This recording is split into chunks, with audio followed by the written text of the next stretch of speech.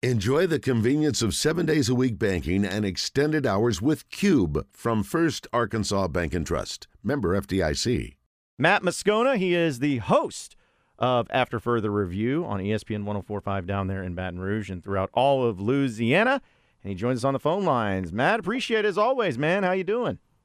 What up, fellas? Doing good. Glad to be with y'all. Yeah, well, it's good to have you on, too. And I wish that there was I'm sure both sides wish that these two teams were 3-0 heading into the game itself down there in Baton Rouge. But I feel like coming off of a loss against BYU, maybe a little easier than 3 weeks ago losing to Florida State. But just looking at LSU into this game and after 3 games, didn't want to lose that one. But just how's the overall season going? How do people feel about it? They still pretty confident? Just what's the overall vibe right now in Baton Rouge?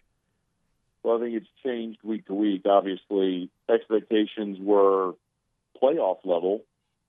Going into week 1, you lose to Florida State, and a lot of those defensive issues carried into week 2, at least the beginning of the Grambling game, where Grambling had about 170 yards of offense in the first quarter, or through 3 drives, I should say.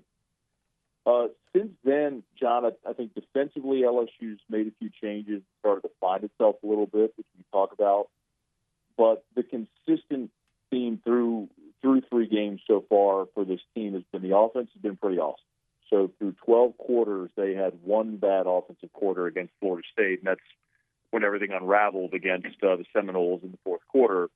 But aside from that, I mean, you look around the league right now, and you can understand why it feels wide open. It's because there aren't many good quarterbacks in the league this year, and I think LSU's got the best one. I mean, you all may disagree. Obviously, KJ's played a lot of football there as well, but it's a reason why LSU was confident coming into this year, and a reason that's sort of manifesting right now is you've got a guy in Jaden Daniels who's made 50 starts and accounted for 70% of your offense a year ago and is playing about as well as he has in his entire career right now. What is it about Jaden Daniels that makes him so good, and why do you think maybe on the outside there's a perception that maybe he's not as good as, or, people aren't giving him the credit he deserves? Well, I'll take those in reverse order. I think part of it is just we're all guilty of this a little bit. I think we get caught up in draft projections. And I think this is an amazing quarterback year for college football. I mean, when you have Caleb Williams returning, there's Drake May. You can look around the country and see Michael Penix or Sam Hartman and Bo Nix playing so well at Oregon. I mean, there's great quarterback play all over the country. Jordan Travis at Florida State.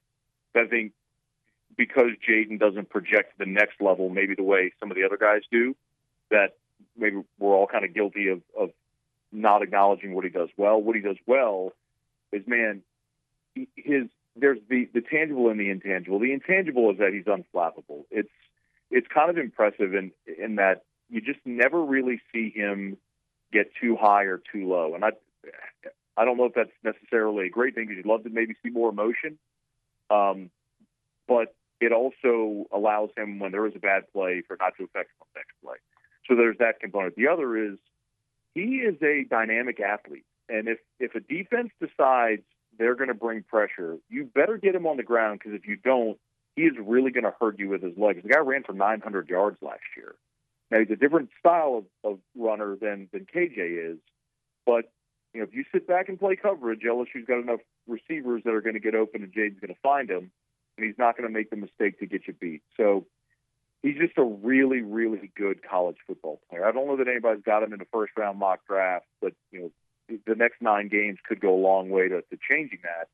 But he's just a fantastic, experienced college quarterback that can beat you with his arm or his feet. Well, we mentioned the offense, and for the numbers and everything, they've been doing a great job on it and running and in throwing. But the defense on the other side of it, not to say it's been bad by any stretch, but you could say it was bad. You could say it was bad, John. Hey, listen, we've seen some bad defenses in Arkansas, so we know about bad defenses. But, I mean, it's been one of those teams where people see it so used to LSU always having a great defense, a bunch of athletes and everything. Do you feel like maybe the defense is better than what it's shown, at least statistically, or is that maybe one of the weaknesses that this LSU team has? There's not even a question. Like, this is not debatable. If anybody tries to answer to the contrary, they're wrong or trying to pull wool over your eyes. LSU's most glaring weakness is the secondary. And it's And it's so weird, to your point, John, because for years, LSU's had that reputation as DBU. Like, you don't need me to run through the names. You know all the names of guys that have come through this program in the secondary, and it's just been rinse and repeat. Well, they don't have that. When Ed Ogeron left, look, a guy like Dwight McGlothern that you all know, he transferred out, Eli Ricks transferred out, and it left LSU in a bind in the secondary where in consecutive years their secondary is basically entirely made up of transfers, so they're trying to cobble it together. What is working for LSU right now, and it's taken them 12 quarters to kind of figure it all out, but their defensive front seven is really good. And they went through this experiment of making Harold Perkins an inside linebacker. That was a total mistake. I think Harold wanted to do it because he wanted to project himself as a middle backer at the next level, and it took one game against Florida State for him to realize that's not what you do, man. So, shuffling the middle backers, moving Perkins back outside, getting Mason Smith back. The defensive front seven looks really good, guys. It looks like an LSU front seven. The secondary is a real problem. And if LSU can't bring pressure with their front seven, it leaves the secondary vulnerable. And that is something that I don't know how you just fix that, because you can't go into free agency and just find new defensive backs. So, I mean, that is their Achilles heel. It's not even a question. So you mentioned the front seven being really good. Now, linebackers specifically at LSU, it's always overlooked. We talk about the secondary, whether they're good or bad, but LSU, you typically think about the defensive line and the secondary. The linebackers are always overlooked. So give us some more insight on the linebackers specifically. Yeah. And, Joe, LSU's produced good. I mean, you look at guys like Devin White and Kendall Beckwith and Duke Riley and Deion Jones, and even back to Ollie Highsmith and Kelvin Shepard and Perry Riley. I mean, they had tons of NFL linebackers. LSU's defenses have always been really good, man.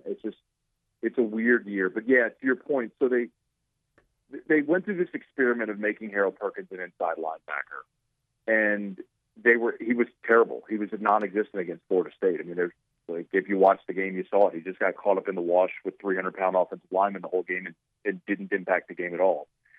So Greg Penn was an 80 tackle guy a season ago as a rotational player. He's starting now on the inside. Omar Spates is a fifth-year starter that they brought in from Oregon State, who was all Pac-12, and he's a really good player as well. He did not play last week, guys. He had an injury, and so his status this week is probable, but how effective will he be is a big question. And then if you're looking for a new name that you're not going to be familiar with, but it's worth keeping an eye on, it's Whit Weeks. He's going to wear number 40, and he's a true freshman, but, man, they love this kid. And they could have put some veteran guys out there last week with Omar Spates out, and instead they played the true freshman, and he led the team in tackles. So on the road, third game of his college career at Mississippi State. So they've got some new faces there, but they got a lot of talent there as well. Like I say, guys, the front seven at LSU is fine. It really is on Saturday. Is KJ going to be able to sit back there with those receivers and pick apart this LSU secondary? And if they can move the ball through the air, they can make it a game. What was the idea behind moving Harold Perkins around? Was it just that this guy has a lot of speed, a lot of talent, you want to make him a more versatile player and kind of move him around so you can keep the offense guessing? What was the reasoning behind it? I don't think Brian Kelly will say this, but Harold wanted to do it because I'm sure you guys have had examples there of this, but I'll give you an example of Devin White, for example. So when Devin White came to LSU, he was a guy that was a super versatile player in high school. Like he played all over the field, running back, linebacker, played edge. Well, he wasn't ready to be an inside backer. So when you sometimes have these really athletic guys that are freshmen, while they learn the linebacker position, you say, okay, just go on third down and go rush the passer. And that's basically what Perkins did. Remember, he didn't really even emerge last year to the middle of last season. And in his mind, I think he wanted to be Devin White. He wanted to be a guy that could be a three-down inside linebacker. But that's just not him. And honestly, the somewhat frustrating part of it, guys, is LSU invested so much equity in this offseason, working with him at inside backer in the spring through all of fall camp. That's where he lined up. And then in one game, you realize, this ain't it. And so they moved him back out. But I think for Harold, he needed to see it, and the coaches were willing to give him that chance. But it's just so clear, man. I don't know if y'all have noticed, but there are guys that make a lot of money in the NFL rushing the passer. And I think Harold Perkins is probably going to be one of those guys in another year. Speaking with Matt Moscona of ESPN 104.5 Baton Rouge, host of After Further Review here on Out of Bounds. We're talking about Perkins. Is he feeling okay? Like, is he maybe coming down with something or anything like that? Because Arkansas's offensive line has not been great, and people still have nightmares of what Harold Perkins was able to do last year. So I think Razorback fans are hoping that maybe he's just not himself. Maybe he's not himself this game. Look, if Arkansas had drawn LSU week 1 and Perkins was playing that off-ball linebacker spot, you might have gotten your wish.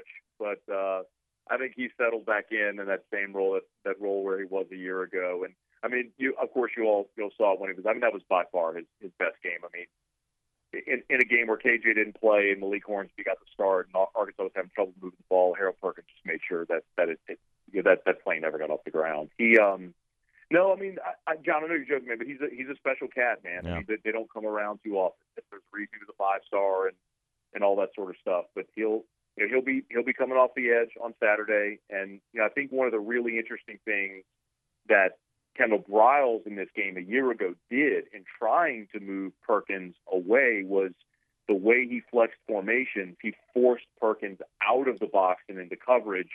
And I'll be curious to see if Dan Enos doesn't do some of the same on Saturday.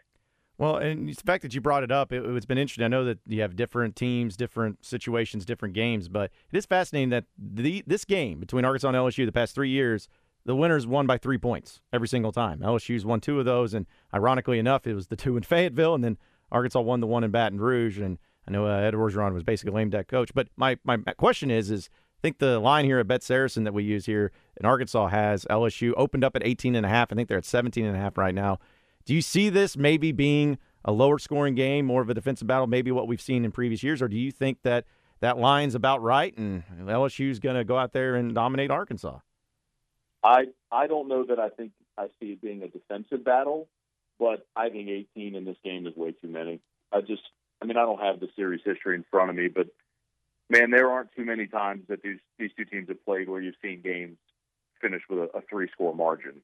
And John, I mean, you and I have talked about this on my show and on your show so many times over the years, but the emotion of the game is always an interesting dynamic that changes this year, right? It's for years and years, LSU fans resented the Friday after Thanksgiving thing and begged to get it moved. The league complies and moves it to the week after Bama. So you were always going to catch LSU on a come down after an emotional high against Bama. That excuse doesn't exist now. I mean, it's September. You're healthy. You're fresh. It's a relatively benign, just another SEC game, right? So I'm curious to see how that may impact or play out, what type of effort. But I mean, LSU should be sky high for this one. But I fall in the category, guys, of LSU is always going to get Arkansas's best shot, and I've just seen this too many times. I've seen this too many times not go the way odds makers think it's going to. So I'll put it to you this way. I think LSU wins the game, but I would be very surprised if it's a 3-score margin at the end.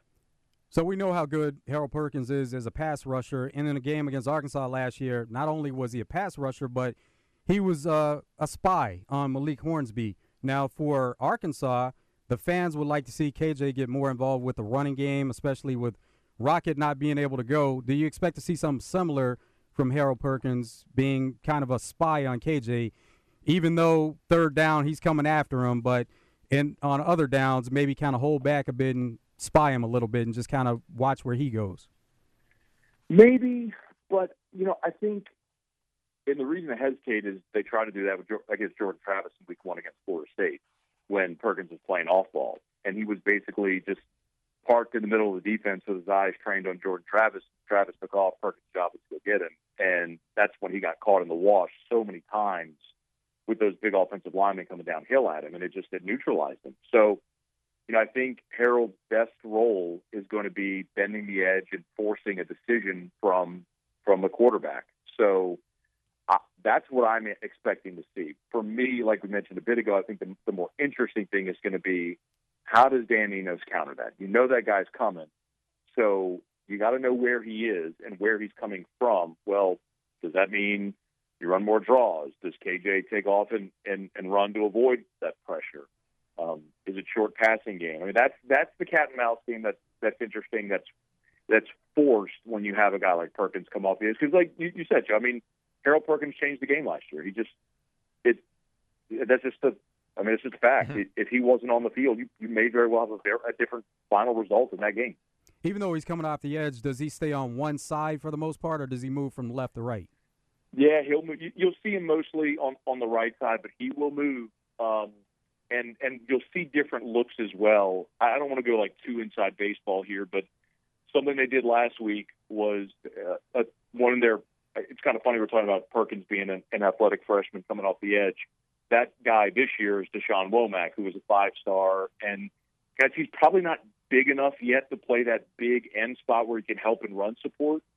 Where Savion Jones is playing for LSU, but he's a guy that's super athletic, and Brian Kelly said we're going to get him on the field. So you'll see these defensive fronts where it's Braden Swinson, who's an athletic edge from Oregon, Harold Perkins, Deshaun Womack, where they just go all speed on the line of scrimmage.